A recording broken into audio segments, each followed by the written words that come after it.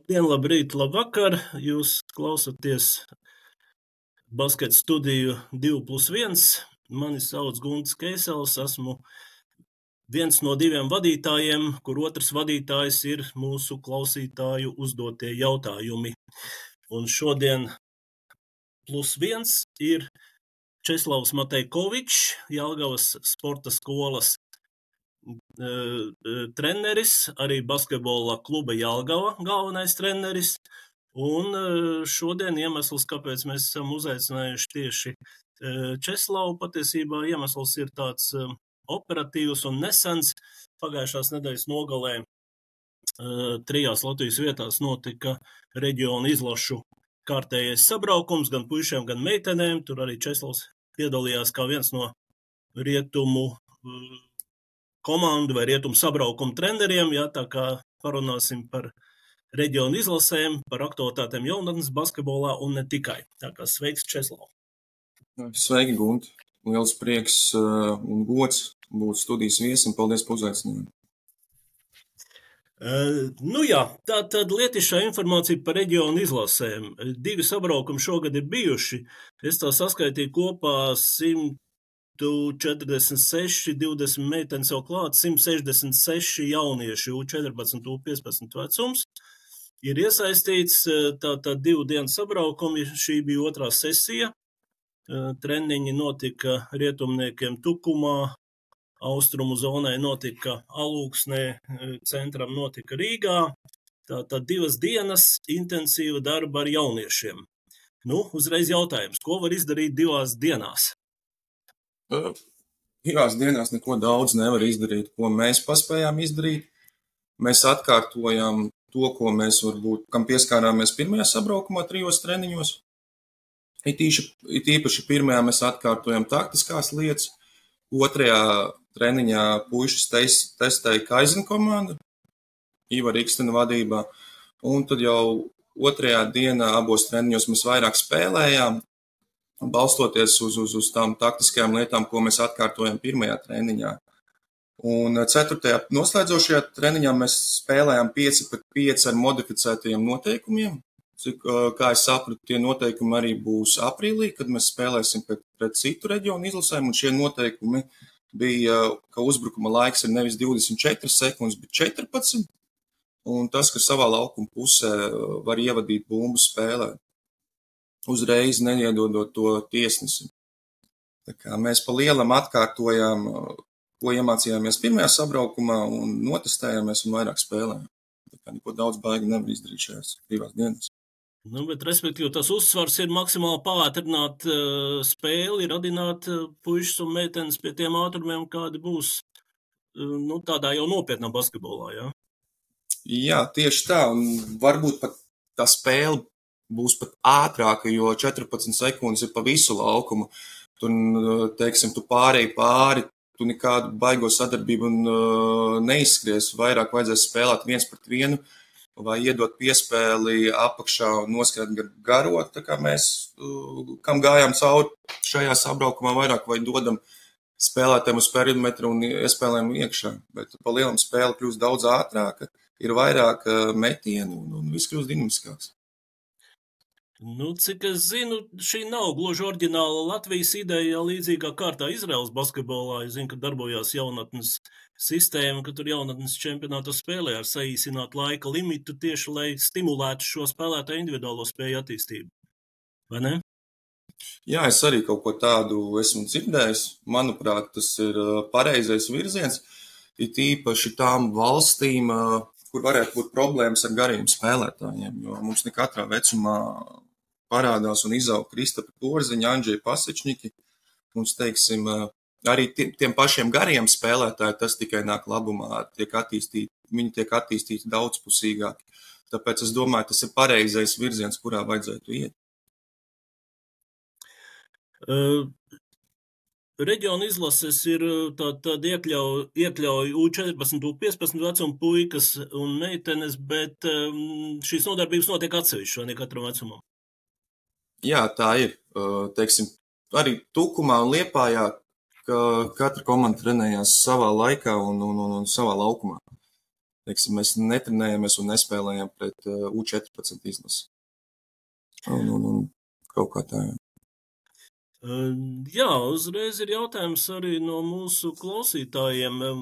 Kā tad īsti tiek izvēlēti šie spēlētāji šajā vecumā? Jo 14 gados precīzi noteikt puikas perspektīvas lielajā basketbolā, tas ir diezgan izaicinoši, vai ne? Kā nekļūdīties, kā uzaicināt īstos? Teiksim, par to ir atbildīgs Reģionu izlases galvenais treneris.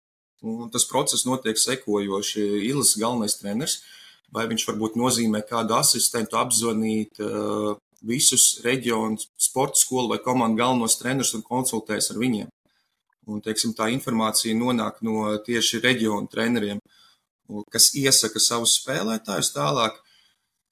U15, U14 treneru korpus diskutē, teiksim, kuri spēlētāji būtu gatavāki vai, teiksim, kuriem ir lielāks potenciāls, jo, teiksim, reģionā dažas komandas spēlē superlīgā, dažas nacionālā līgā, un treneri neredz visas spēles un visus šos spēlētājus, teiksim, notiek liels darbs ar komunikāciju, teiksim, mēs komunicējam savā starpā, un tā mēs izvēlamies. Sākumā sakomunicējot ar Reģionu sporta skolu treneriem, un tālāk paši mēs diskutējam savā starpā un izvēlamies kandidātus sabraukumiem. Un kandidātu saraksts bija krietni garāks par to, ko bija iespēja fiziski uzaicināt? Jā, jo U15 vecumā mums ir tikai 12 vietas, kandidātu sarakstā mums bija 21 kandidāts.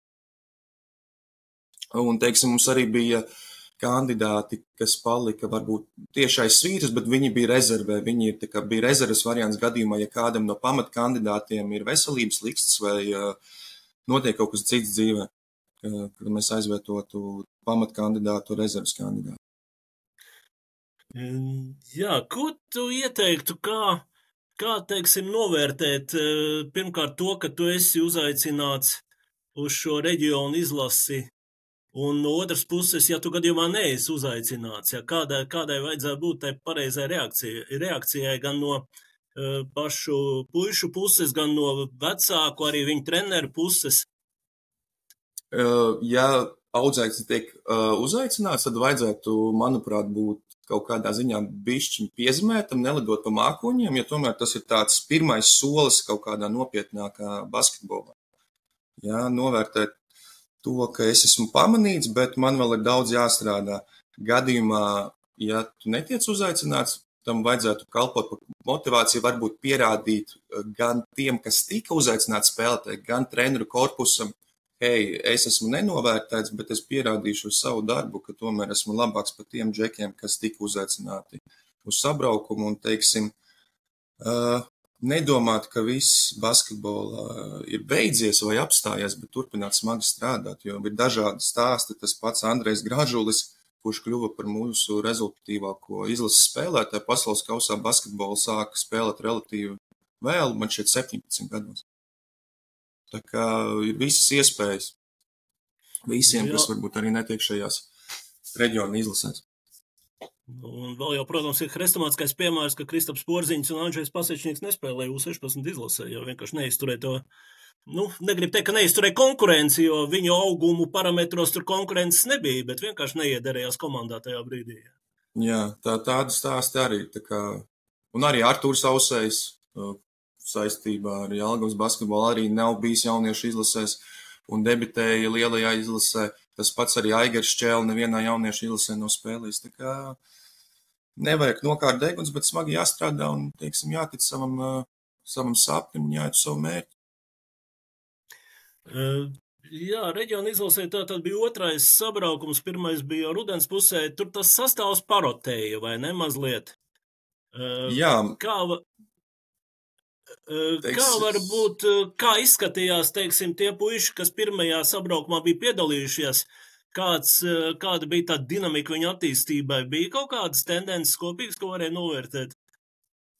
Teiksim, mēs U15 rietumu izlasē mēs nomainījām 4 kandidātus, uz 4 jauniem kandidātiem, un tā tendence bija pozitīva. Viņi izskatījās, teiksim, labāki par tiem, kas bija rudenī. gan taktiskajā, gan tehniskajā, gan fiziskajā sagatavotībā. Savukārt tie, kas palika, daži izskatījās, ka bija pielikuši klāt gan savās spējās, gan pārliecībā par savām darbībām. Tā kā dinamika bija pozitīva gan tiem, kas palika, gan arī tie, kas aizvietoja iepriekšējos, viņi, teiksim, to kopbildu uzlaboja. Visi 4, teiksim tā. Darbā tiek iesaistīti vairāki treneri no sporta skolām. Varbūt kāda ir šī treneru virtuve, kā tā jūsu sadarbība veidojās un ko jūs iegūstiet varbūt no šīs sadarbības? Teiksim, galvenais iegūms ir tāds, ka mēs apmainamies zināšanām, paši attīstamies kā treneri, un mēs varam aprunāties varbūt arī starp treniņiem par kaut kādām basketbola novitātēm, tendencēm pasaulē, Eiropā un Latvijā.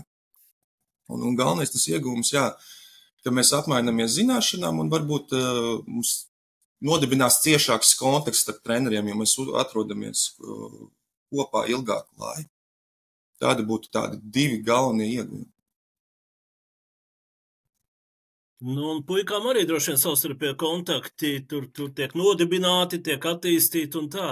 Vai ārpus treniņiem arī kādas aktivitātes kopīgas bija, jau domājot varbūt par tādas, vienotas komandas veidošanu, jau ar domu, ka 15 vecums, tātad nākamgad jau būs jāgatavojas Eiropas čempionātam? Speciālas aktivitātes mēs nerīkojam īsti, tur nebija laika starp treniņiem. Mums starp treniņiem parasti bija kaut kādas 3 stundas, un tur tajā laikā mums jāpēd un, teiksim, jāatjaunojas. Bet, manuprāt, vismaz mūsu reģiona, mūsu 15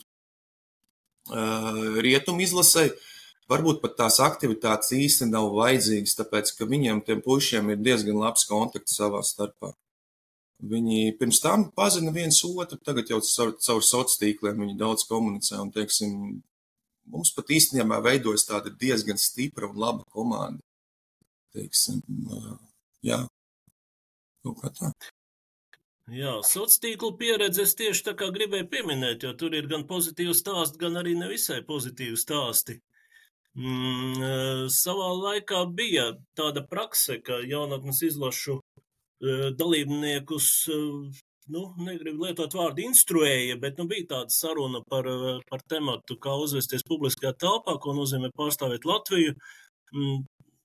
Katru gadu gluži tas nav īstenots, bet ir pazīmes, ka laikam vajadzētu atgriezties pie šīs prakses. Kā, teiksim, ir šāds vispārējs, teiksim, uzvedības attieksmes lietas par to, ir vērts runāt pastiprināti, vai tas viss tādā darba procesā pats no sevis it kā notiek, virzās lietas pareizā virzienā, lai puiši saprast, ka bērnība beidzās jau, un ka tomēr Latvijas izlase pat 15 vecumā tas jau ir nopietni. Mēs, treneri, sākoties katram sabraukumam, izrunājām šīs lietas, bet es domāju, ka regulāri ir jāatgādina viņiem, tāpēc, ka cilvēki mainās, sociālie tīkli ir ļoti strauji un stipri attīstījušies, un mums par šīm lietām jārunā regulāri. Teiksim, lai viņi nepieļauj kaut kādas kļūdas jaunības dūlumā, kas viņiem var atspēlēties profesionālajās karjerās pat kaut kādas 10-15 gadus pēc publikācijas brīža. Tā kā par tām lietām jārunā regulāri. Es ar saviem puišiem sporta skolu arī šīs lietas aprunāju. Tā kā, manuprāt, ir jārunā regulāri. Jā, tas, ko teici, ka var atsaukties arī 10-15 gadus vēlāk, tas ir ļoti nopietni. Un, protams, skaidrs, ka jaunībā, tāda bērnībā pusauģu gados to bieži nenovērtē, jā, bet pēc tam nāks nožēlot. Tas ir tāds sāpīgs temats. Jā, bet labi, atgriežoties pie basketbola, tātad bija šie 2 sabraukumi, 3. sabraukums ir paredzēts laikam pavasarī, jā, cik es tā zinu. Jā, cik es sapratu, aprīlī. Jā, un tad jau būs vairāk uzsvars uz tādu spēlēm, uz savstarpējo konkurenci, uz spēku salīdzināšanu arī ar citiem reģioniem. Jā, tieši tā. Cik man teica, tad būs viens treniņš pirms spēlēm, un tad mēs spēlēsim savā starpā, būs minūtu turnīrs starp rietumu izlasi, centra izlasi un austrumu izlasi. noskaidrosim stiprāko, labāko komandu. Tāpat laikā es nezinu, kurš būs U15 galvenais treneris, kurš piedalīsies pēc tam turnīrā vasaras sākumā vai pavasara beigās, bet tur, teiksim, jā, pušiem ir iespēja sevi atrādīt arī U15 potenciāliem galveniem treneriem un aizbraukt uz turnīru jau kopā ar citu reģionu džekiem. Nu, kā mums izskatās šī gada gājuma izlase? Ir labi augumi, tīpaši mūsu reģionā. Mums ir 2 puiši no Liepājas, kur vienam augums ir 2,03, otram 2,05. Tā kā potenciāls ir, un cik esmu redzējis, es domāju, ka arī mazie spēlētāji ir pietiekami meistarīgi, atlētiski citos reģionos, gan centra, gan austrumu reģionā, tā kā mums izskatās, ka varētu izveidoties laba izlase nākamgad uz U16 čempionātu, ja visi zvaigznes pareizi sakrīt, visi ir veseli, visi ir pie veselības, un nekas citu, teiksim, baigi neietekmē puišu karjeras vai viņu prasmes. Un ir kaut kāda nojausma, kur ir vairāk tādi talanti, ir rietumos, austrumos, centrā? Šogad izskatās, ka ir grūti pateikt. Pagājušo gadu bija vieglāk, bet šogad būs interesants turnīrs aprīlī. Jā, būs līdzīgas spēles, tāpēc man grūti atbildēt uz šo jautājumu dotajā brīdī. Es jau teiktu, ka mūsu reģions ir stiprākais, tāpēc, ka es pārstāvu rietumu reģionu, bet tad spēles parādīs, bet būs interesants spēles aprīlī. Jā, skatoties izlašu kandidātu sarakstu, es gan tagad neakcentēšu uzmanību tieši uz U15, no galvas tagad neatceros, bet tomēr acīs krita tāda disproporcija starp sporta skolu pārstāvniecību. Bija skolas, kas pārstāvēts ar lielu skaitu, bija tādas, kur ir pa vienam spēlētājam, pilnīgi noteikti bija arī tādas, kur nebija vispār pārstāvētas. Vai šai ziņā ir, teiksim, tāda drošība, pārliecība, ka šī te treneru savstarpējā komunikācija tiešām palīdz un nodrošina to, ka tiešām objektīvi labākie ir atlasīti, vai tomēr ir tā kā mazliet tas subjektīvais faktors, ka katrs treneris savējo grib tā kā drusku pavilkt? Mūsu gadījumā tas neizpaudās tā, lai gan mūsu reģionā šajā sabraukumā bija 4 kandidāti no Ventspils sporta skolas un 4 no Liepājas. Bet manā skatījumā šie puiši, teiksim, ir labāki par citiem kandidātiem, jo mēs arī pirmajā sabraukumā iekļāvām kandidātus no citām sporta skolām, teiksim, arī viņus pārbaudījām, bet nonācām pie secinājuma, ka šie 4 puiši no Ventspils sporta un Liepājas sporta skolas ir labāki par citām sporta skolu spēlētājiem. Tā kā nav tāda lieta, ka kāds baigi mēģina ievilkt savus tos puišus šajā projektā. Tāpat jau ieslēdzās tas subjektīvais faktors, ka mēs treneri to izvērtējam. Objektīvi ir ļoti grūti atlasīt tos spēlētājus, bet, manuprāt, mēs puslīdz arī objektīvi to izdarījām. Pa citiem reģioniem es nemācēšu komentēt. Jā, protams, jā, bet, te ir tas mūžīgais jautājums jauniešu izlasēs, vai, teiksim, spēlētāju atbilstība, spēlētāju auguma parametru atbilstība tām pozīcijām, kādās viņi spēlē, īpaši kadeti izlasēs ļoti bieži gadījumi, kad puiši ar nevisai gariem augumiem, bet ar basketbola intelektu, ar spēles izpratni, arī ar varbūt tāda agrāka attīstība, ir veiksmīgi spēlējuši 4., 5. numuru pozīcijās, kaut gan skaidrs, ka lielajā basketbolā viņam tur perspektīva nav. Jā. Cik lielā mērā, teiksim, jūs skatījāties uz augumiem un varbūt bija priekšrocības puišiem, kur ir slaidāki, varbūt šobrīd netik gatavi, ja, bet būs pilnīgi noteikti viņi būtu noderīgāki nopietnam basketbolam pēc dažiem gadiem? Mēs skatījāmies uz fiziskajiem parametriem, teiksim, centāmies paredzēt, kam tas potenciāls ir lielāks, jo tomēr basketbolā ir vajadzīgs augums. Un teiksim, mēs skatījāmies uz šiem parametriem, bet mēs arī ņēmām vērā spēlētāju, teiksim, ķermeņu uzbūvi.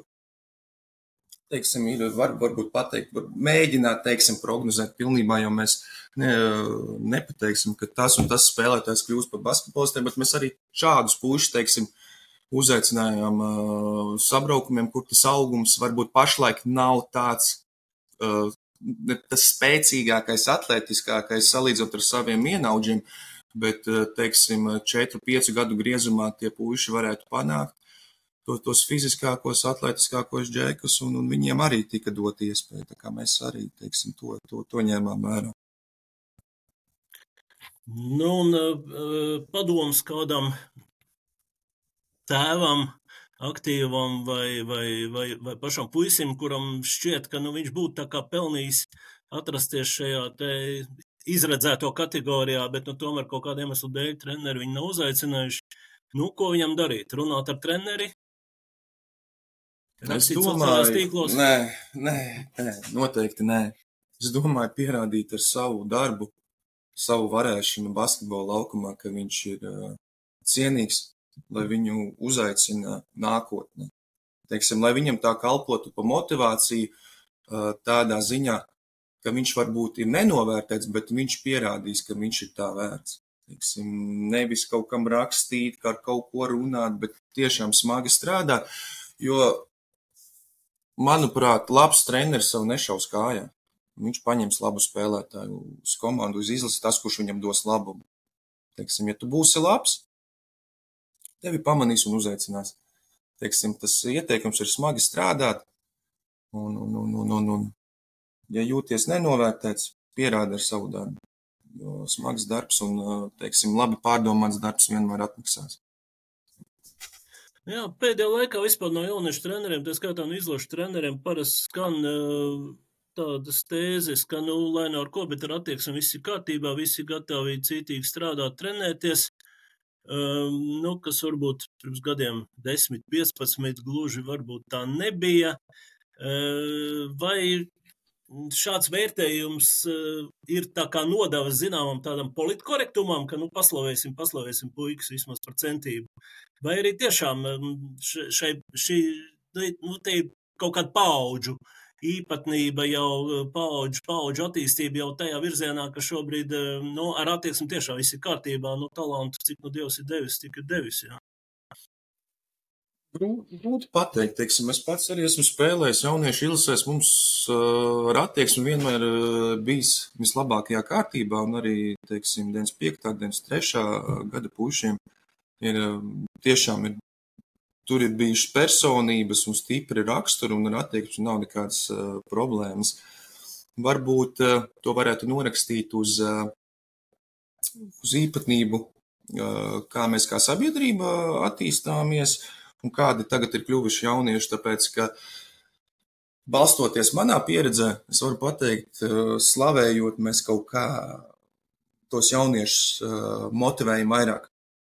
Teiksim, varbūt kaut kur jaunieši ir kļuvuši pišķiņi jūtīgāki, un viņus biežāk ir jāpaslavē.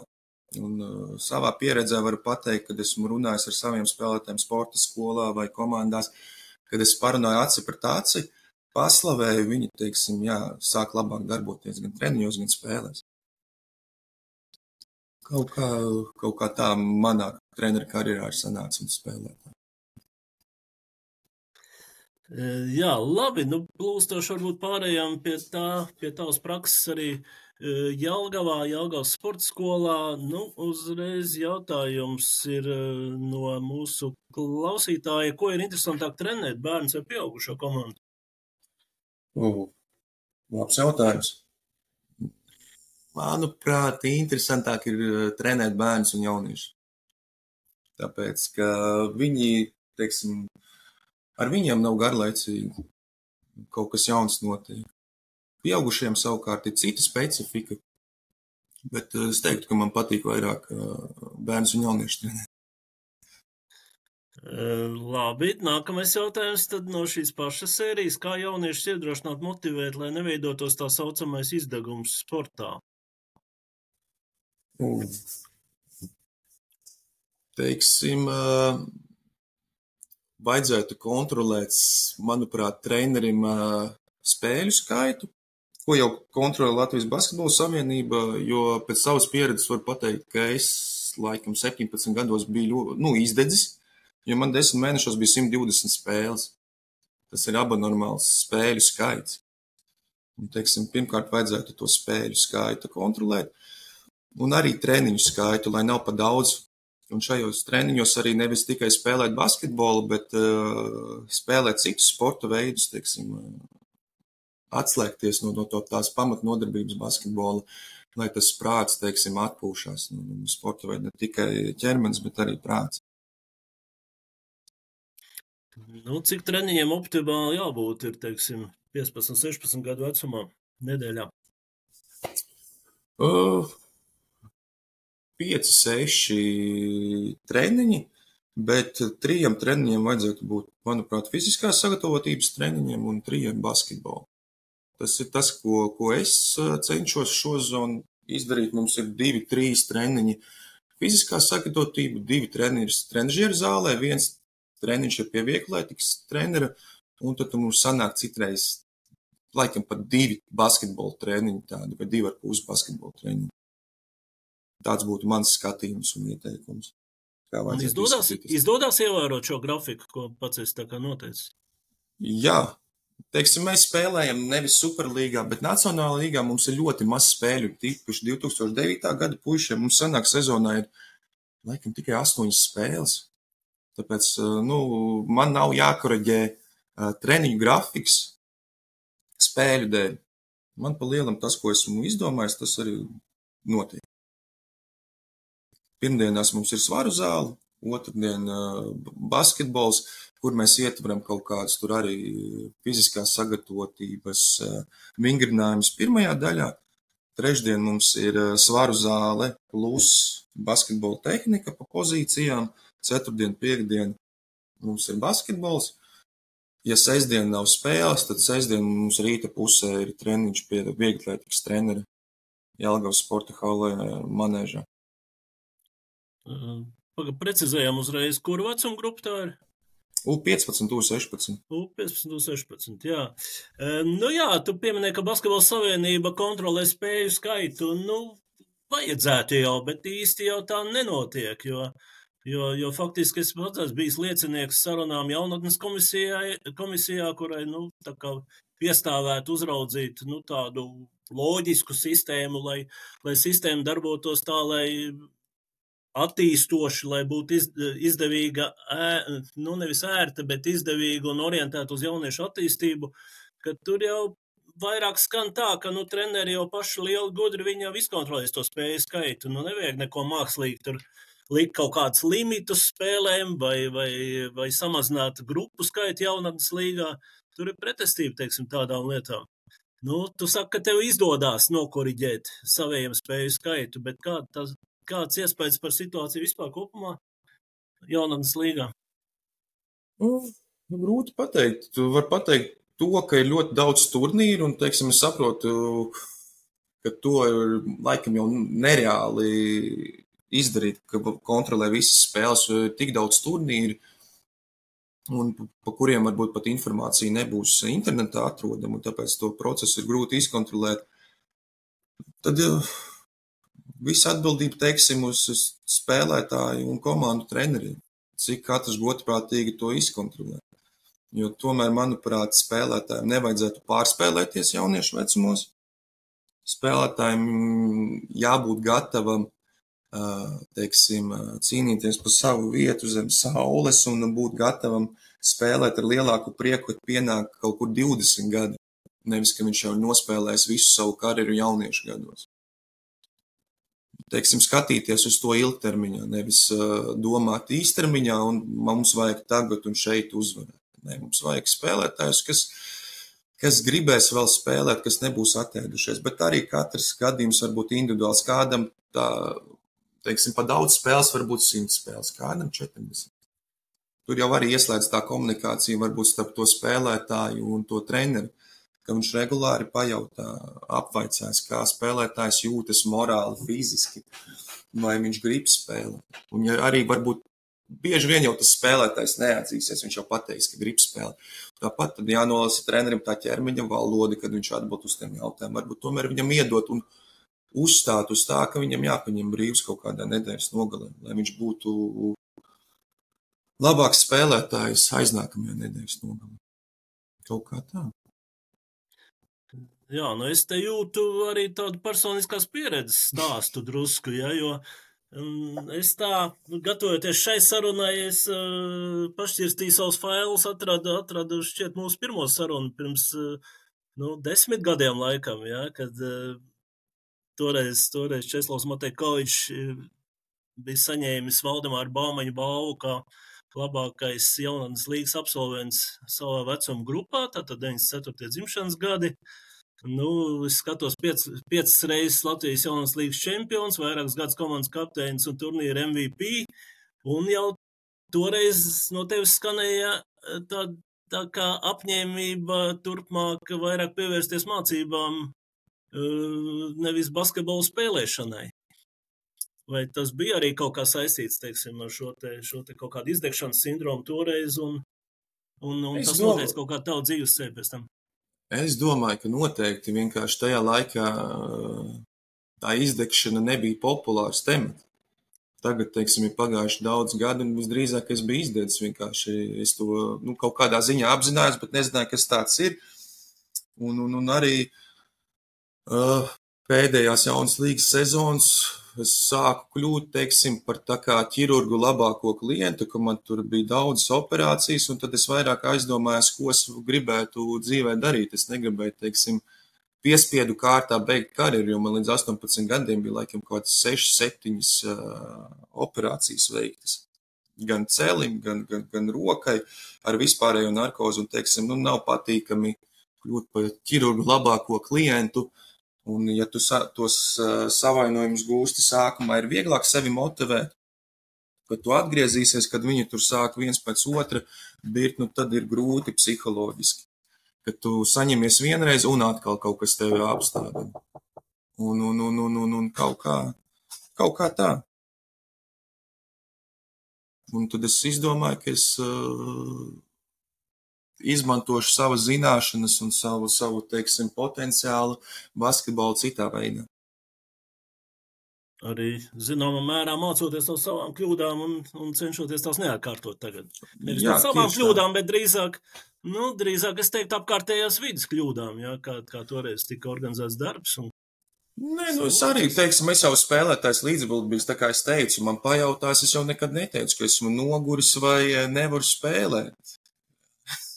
Es vienmēr biju gatavs spēlēt, pat ar savainojumu. Atceros, man bija Jelgavas akadēmija,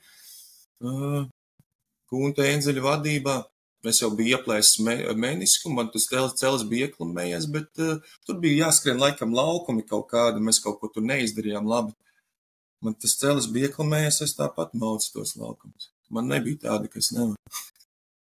Vienkārši bija jādara un jāspēlē. Jā, zināmā vecumā tiešām grūti atzīties, ka kaut ko nevar. Bet, starp citu, Jelgavas akadēmija 94. gadu komandā. Jautājums no tava bijušā komandas biedra.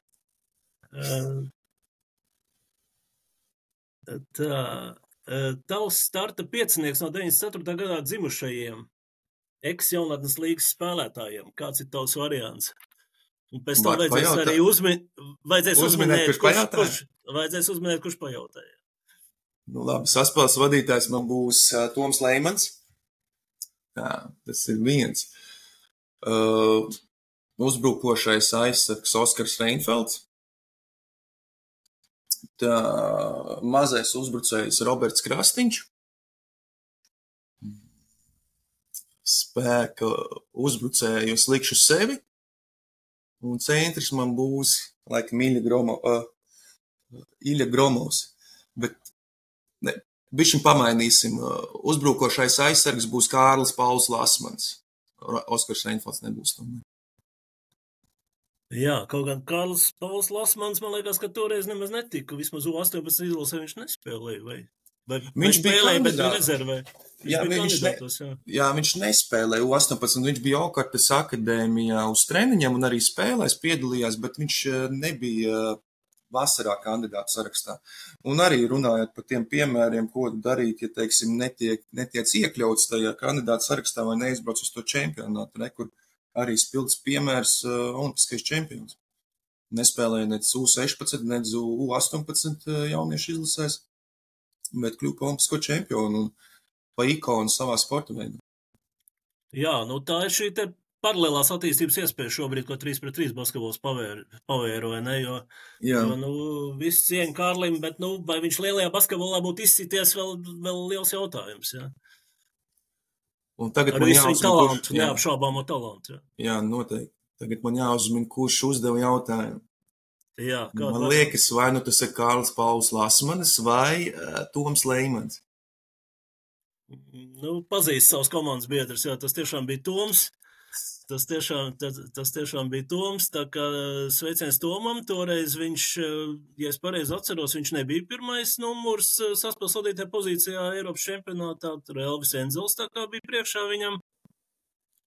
Mums tur bija tā, ka mums bija 3 saspēles vadītāji, un katrā spēlē kāds no viņiem izšāva, teiksim, nospēlēja savu spēli. Mums vēl bija Ģimabris Gals, kurš arī man šeit vienā spēlē sameta 11 punktus. Ļoti palīdzēja. Bet viņi tur, Toms ar Elvi tur uz maiņām vairāk darbojās. Jā, bet tagad lielajā basketbolā mēs zinām, kas ir Toms Leimans, mēs esam laikam aizmirsuši, kas ir Elvis Enzels. Robertam Krastiņam bija, normāla pieredze Latvijas klubos. Iljam Gromovam laba pieredze. Tu pieminēji Oskaru Renfeldu. Jā, atceros, bija tās talantīgs puisis, bet pazūd kaut kur. Ir tev informācija vispār, kā viņam dzīvē veicās? Ir informācija. Viņš bija Amerikā pirms pāris gadiem. Es negribētu par to runāt. Es lai paliek. Es kādu. Jā. Labi, varbūt mazliet novēršoties no vēsturiskās tēmas, vēl jautājumi. Te konkrēti jau par Jelgavas komandu interese, vai jūs ar Jelgavas komandu plānojat braukt uz turnīru Vīnē? Es nezinu, kas liekas ar šo jautājumu, bet... Ļoti iespējams mans audzēknis kāds. Rakstījusi šķiet dāma, bet varbūt ir saistīta. Tad māma audzēkni. Tuvākajā laikā došu ziņu saviem audzēkņiem un vecākiem pa braucienu uz Vīnu. Tāds būtu mans komentārs uz šo jautājumu. Jā, labi. Tad ir tāds arī jauniešiem aktuāls jautājums, bet tāds vispārējais vairāk. Kas ir svarīgākais spēlētājiem, talants vai apņēmība? Es domāju, abi divi. Teiksim, bez talanta ir grūti izsisties augsta līmeņa sportā. Un, teiksim, bez apņēmības un augstām darba spējām, trenētības, to talantu vari, teiksim, kaut kādā mērā pazaudēt. Ja. Tomēr tas iet roku rokā, ka jābūt gan talantam, gan apņēmībai.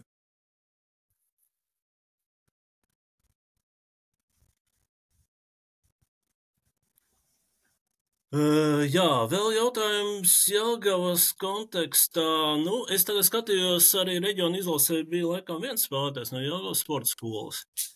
Pēdējā laikā jaunatnes izlasēs arī nav bijuši daudz jelgavnieki. Ja pašā laikā, Jelgava sportiska pilsēta, tur ir, labi, studenti, tas ir drusku lielāks vecums, bet sportiska pilsēta, lielas aktivitātes, starptautiskas sacensības notiek volejbolā, telpu futbolā. Basketbols tā kā drusku pieklusis. Pēdējais, ko es varēju atcerēties no tādiem patiešām lieliem pasākumiem, bija pirms 12 gadiem bija zvaigžņu spēle, Latvijas basketbola līgas un valstsvienība vairāk spēles aizvadīja. Tagad tikko ir ziņa, ka Užavas kausa fināla spēle notiks Jelgavā. Kā ir? Izdosies piepildīt tribīnes Zemgales olimpiskajā centrā? Kāda sajūta par to basketbolu vispār popularitāti šobrīd ir jums? Basketbols ir diezgan populārs Jelgavā, bet neteiktu, ka populārākais sporta veids, gan jau, ka populārākais ir hokejs, tāpēc, ka hokeja kluba Zemgale ir vairāk panākumu pēdējos gados, bet es domāju, ka arēna būs piepildīta uz Užavas kausu. Tāpēc, ka arī, es domāju, laba lokācija, Latvijas vidus, ka no citiem reģioniem cilvēkiem varbūt būs vieglāk tikt.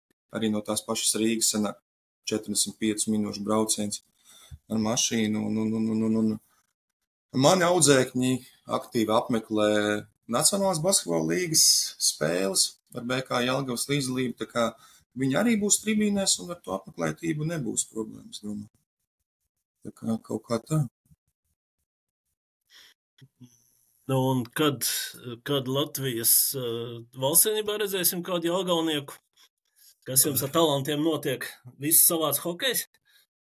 Volejbols? Mums ne tikai hokejs, mums volejbols, hokejs, futbols, regbijs. Mums ir ļoti daudz sporta veidu un arī daudz sporta skolas un sporta izglītības iestādes Jelgavā. Tā kā mums ir liela konkurence pilsētā, kad redzēsim, to ir grūti pateikt, un tad to nav vienkārši arī izdarīt.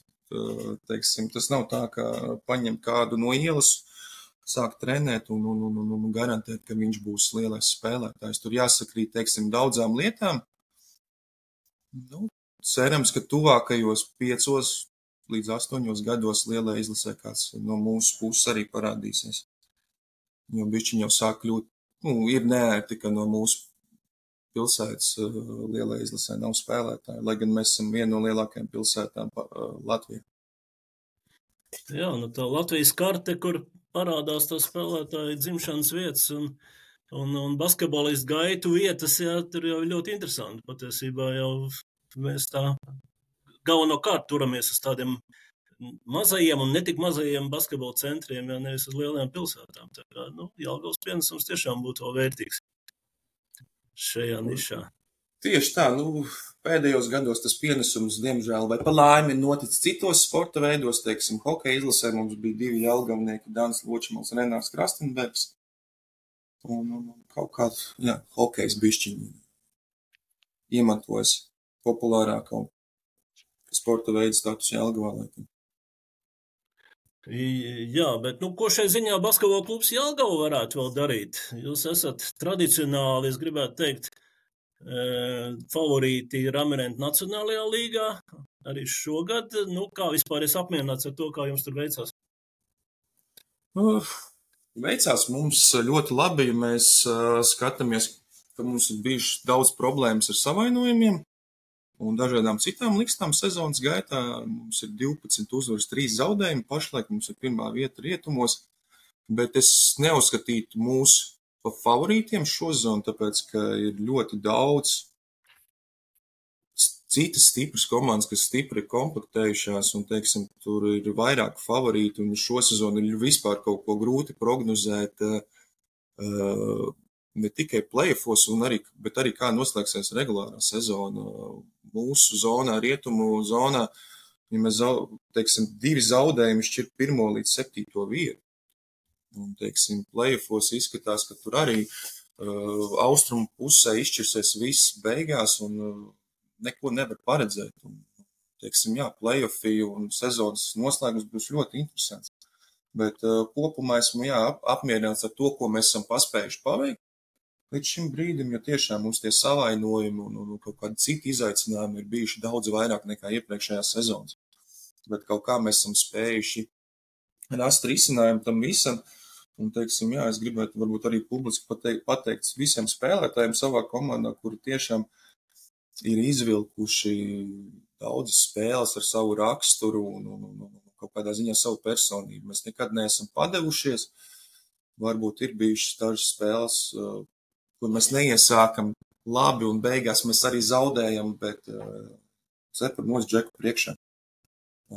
Viņi velta savu brīvo laiku pēc darba, brauc pēc darba 2-3 reizes nedēļā uz treniņiem, lai gan viņi varētu darīt kaut ko citu dzīvē, bet viņi brauc trenējas un spēlēt. Liels paldies viņiem.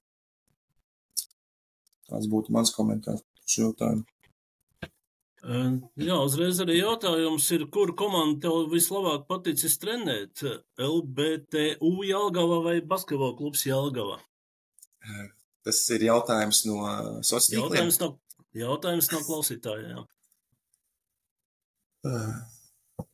Man patīk trenēt gan BK Jelgava, gan LBTU, jo katrai komandai, teiksim, sava specifika un sava rozīmība. Nav tā, ka man kāds ir mīļāks. Būšu diplomāts šajā jautājumā.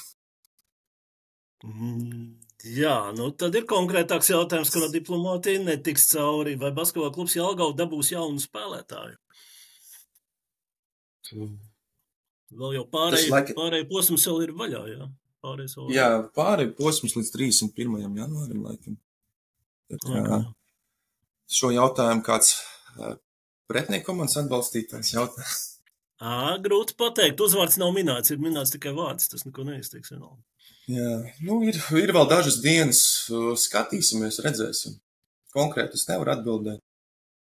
Mēs meklējam papildinājumu, bet arī uzrunājām dažus spēlētājus, bet nesanāca viņus parakstīt. Laiks vēl ir, tāpēc skatīsimies. Jā, bet vispār kā var skaidrot to spēku izlīdzināšanos un konkurences līmeņu sāsināšanos Ramirent līgā, jo iepriekšējos gados tiešām ir pierasts, ka tur favorīti gāja bez zaudējumiem, vismaz pa vienai komandai austrumos, rietumos, vai katrs zaudējums, tas bija ārkārtēja situācija, tagad laikam tur mazāk par 2 zaudējumiem nav nevienam.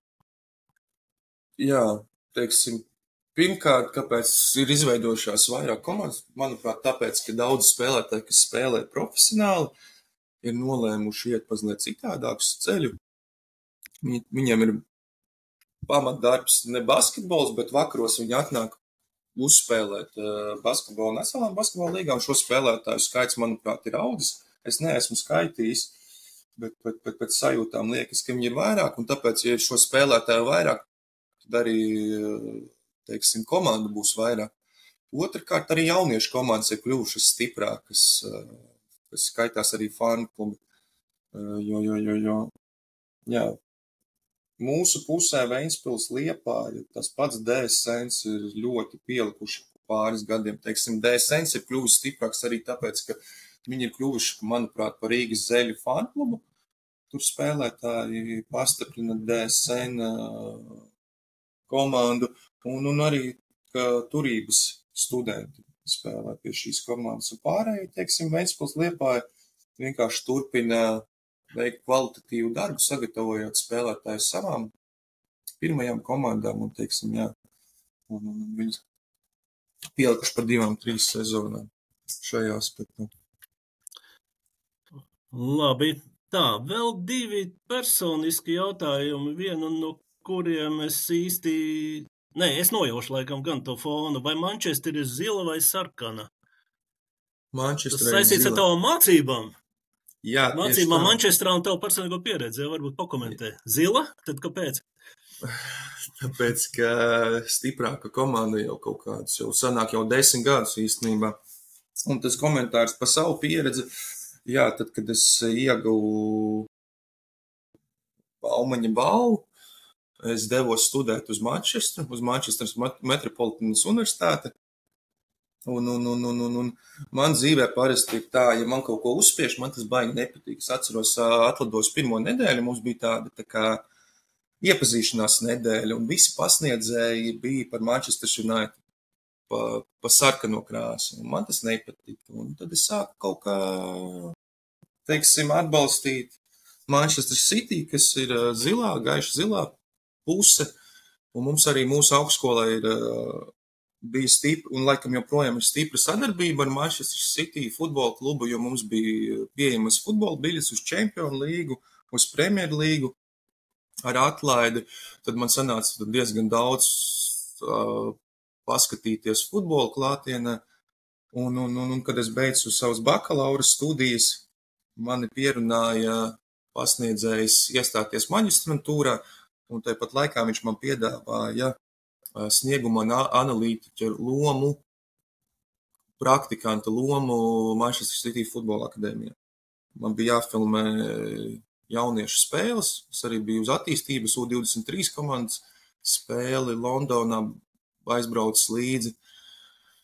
Un kaut kā, jā, man tā saikne ar futbola klubu ir izveidojusies tāda, ka, jā, Manchester vienmēr būs zila, neskatoties uz rezultātiem, bet arī rezultāti parāda, ka viņi ir zili. Manchester United vairs īsti nav topā. bet ir pagātnē kaut kādā ziņā. Jā, pat klubi ar tik bagātu vēsturi, tomēr viņiem ir gan labi periodi, gan netik labi periodi, jā, tā kā arī varbūt mums nav jāuztraucās par to, ka basketbola klubs Jelgava jau kāds gadus, šķiet 7, 8 nav redzams Latvijas basketbola augstākajā sabiedrībā, bet vienmēr pastāv cerība, ka viņš tur atgriezīsies. Ir vispār tāda doma? Tas vairāk jārunā ar kluba vadību, bet es domāju, ka ir tāda iespēja, ja apstākļi pareizi saliekās, tad noteikti basketbola klubs Jelgava un Jelgavas pilsēta būtu pelnījuši klubu Latvijas augstākajā basketbola līgā. Šajā gadījumā pēdējās sezonas Latvijas-Igaunijas basketbola līgā. Bet tur jāsaliekās daudziem apstākļiem kopā, lai tas notiktu. Tas nav, teiksim, vienkārši process. Jā, nu ko, turēsim īkšķi, lai piepildās, lai tā notiek. Vēl starp citu ir, viens ir personisks jautājums, kāda ir jūsu soda metienu realizācijas statistika? No 10 metieniem, teiksim. Pašlaik vai agrāk? Jo agrāk es ļoti labi metu soda metienus. Es esmu cilvēks, kuri senioru vecumā met labāk nekā meta, tā kā bija jauni. Tagad es teiktu, visdrīzāk no 10 soda metieniem es iemestu 5. Bet tad, kad es spēlēju, tad 8, 9. Man spilgti ir atmiņā palikusi izdzīvošanas spēle pret Izraēlu 16 vecumā 2010. gadā. Mēs no 12 soda metieniem laikam tajā spēlē 10 iemet un arī pēdējās minūtēs. Mums izšķīrās, vai mēs paliekam A divīzijā vai krītam ārā uz B. Tad man tā roka nenotrīcē. Tagad ir 5 no 10. Jā, bet, puikam treniņos pievērs īpaši uzmanību arī soda metieniem? Īsti nē. Teiksim, pie tā jau īpaši jau to nevar atstrādāt. To jau, manuprāt, var individuāli vairāk trenēties, izdarot metienus, bet arī spēlēs,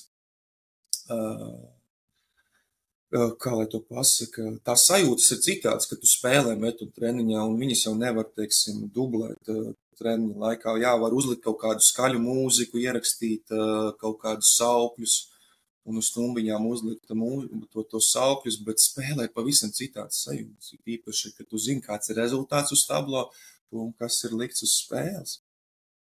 Tā kā mēs, varbūt, īpaši tam nepievēršam uzmanību, bet kaut kad vajag bišķiņu atelpu, es iedodu metienus starp vingrinājumiem. Jā, bet to spriedzi tiešām modelēt treniņos grūti ir. Jā, labi, paldies, Česlav. Šobrīd es domāju, ka jautājumi, kas bija domāti tieši tev, man ir beigušies. Man ir vēl palikuši 3 jautājumi, kuriem es gribētu uzreiz atrunāt, ka tur es redzu gan tādu vispārējo teorētisko daļu, gan arī iespējams, ka tur ir kaut kāds praktiskais zemteksts. Tātad jautājums, vai treneri, kas dāvina saviem čomiem uzvaras jaunatnes līgā, ir cienīgi trenēt izlases, vai treneri, kas sit pusauģis, drīkst atrasties izlasē, vai treneri, kas dalās ar iespējams pedofilu saturu video, drīkst trenēt izlases. Es atļaušos uzņemties iniciatīvu, jo es pieļauju, ka mūsu atbildes arī būtu vienādas. Tātad, ja mēs runājam teorētiski, atbildi ir nē. Ja zem tā viss ir kaut kāda praktiskā informācija, tad es atļaušos norādīt, ka Basketstudija nav īstā vieta, kur risināt šīs problēmas. Bet, ja ir informācija par krimināliem pārkāpumiem, tad šīs informācijas īpašniekam ir pienākums vērsties policijā. Ja ir informācija par konkrētiem ētikas pārkāpumiem, ir iespēja vērsties Basketbola savienības ētikas komisijā, kas tikko ir izveidota ar oficiālu iesniegumu, parakstīt un tā tālāk. Un tur tad arī šīs lietas būtu jārisina. Un vienmēr atceroties arī, ka, protams, sodām ir gan neziņošana par nopietniem pārkāpumiem, gan sodām ir arī, tā teikt, bezatbildīga runāšana, neslavas celšana un šādas lietas. Ja? Tā kā Basketstudijā mēs šiem jautājumiem vairāk nepievērsīsimies. Ja ir informācija, tad lūdzu vēršieties tur, kur pienākās veikt izmeklēšanu. Gan juridiski, gan arī gan arī morāli. Tā kā vēlreiz, bet paldies visiem klausītājiem, kas ir iesūtījuši jautājumus, aicinu sekot arī mūsu sociālajiem tīkliem, jo Basketstudijas nākamais ieraksts būs jau nākamajā nedēļā. Šobrīd vēl nevar pateikt viesi, bet sekojiet sociālajiem tīkliem, uzdodiet jautājumus un visi kopā risināsim sarunas par basketbolu, lai Latvijas basketbols kļūtu jaukāks, labāks, stiprāks un tā tālāk. Nu jā, bet pabeidzot sarunu ar Česlavu Mateikoviču, tad kas kļūs par Ramirent Nacionālās basketbola līgas čempionu? Prognoze? Teikšu, ka mēs, nekā jauni. Es būšu pārliecināts savās mūsu spējās. Labi, un turoties pie jaunatnes basketbola, tad U15 izlasi gaida tātad vēl viens sabraukums, un pēc tam, cik es zinu, turnīrs vai Baltijas kausa izcīņa, vai šis kausa piemiņas turnīrs, vai respektīvi turnīrs jūnijā, bet mūsu jaunatnes izlases, 3 jaunatnes izlases gaida, kā parasti interesanta vasara, Eiropas čempionāti. No malas skatoties, kā tev izskatās, kurai komandai ir labākās izredzes sagādāt kādu patīkamu pārsteigumu un sasniegt augstāko vietu? No jaunas izlasēm? Jā. Es domāju, ka U16. Es viņam arī vairāk pasakošu vasarā līdzi. Bet es turēšu īkšķi pa visiem. Bet es domāju, ka U16 varētu sagādāt kādu pārstāvīgumu Eiropā. Labi, sekosim, ar interesi sekosim un, protams, sekosim arī Jelgavas komandu gaitām, gan jaunatnes līgā, gan arī Ramirent Nacionālā basketbola līgā. Tā kā paldies par sarunu, tiekamies basketbolā un arī tiekamies nākamajā Basketstudijas izlaidumā jau nākamnedēļ.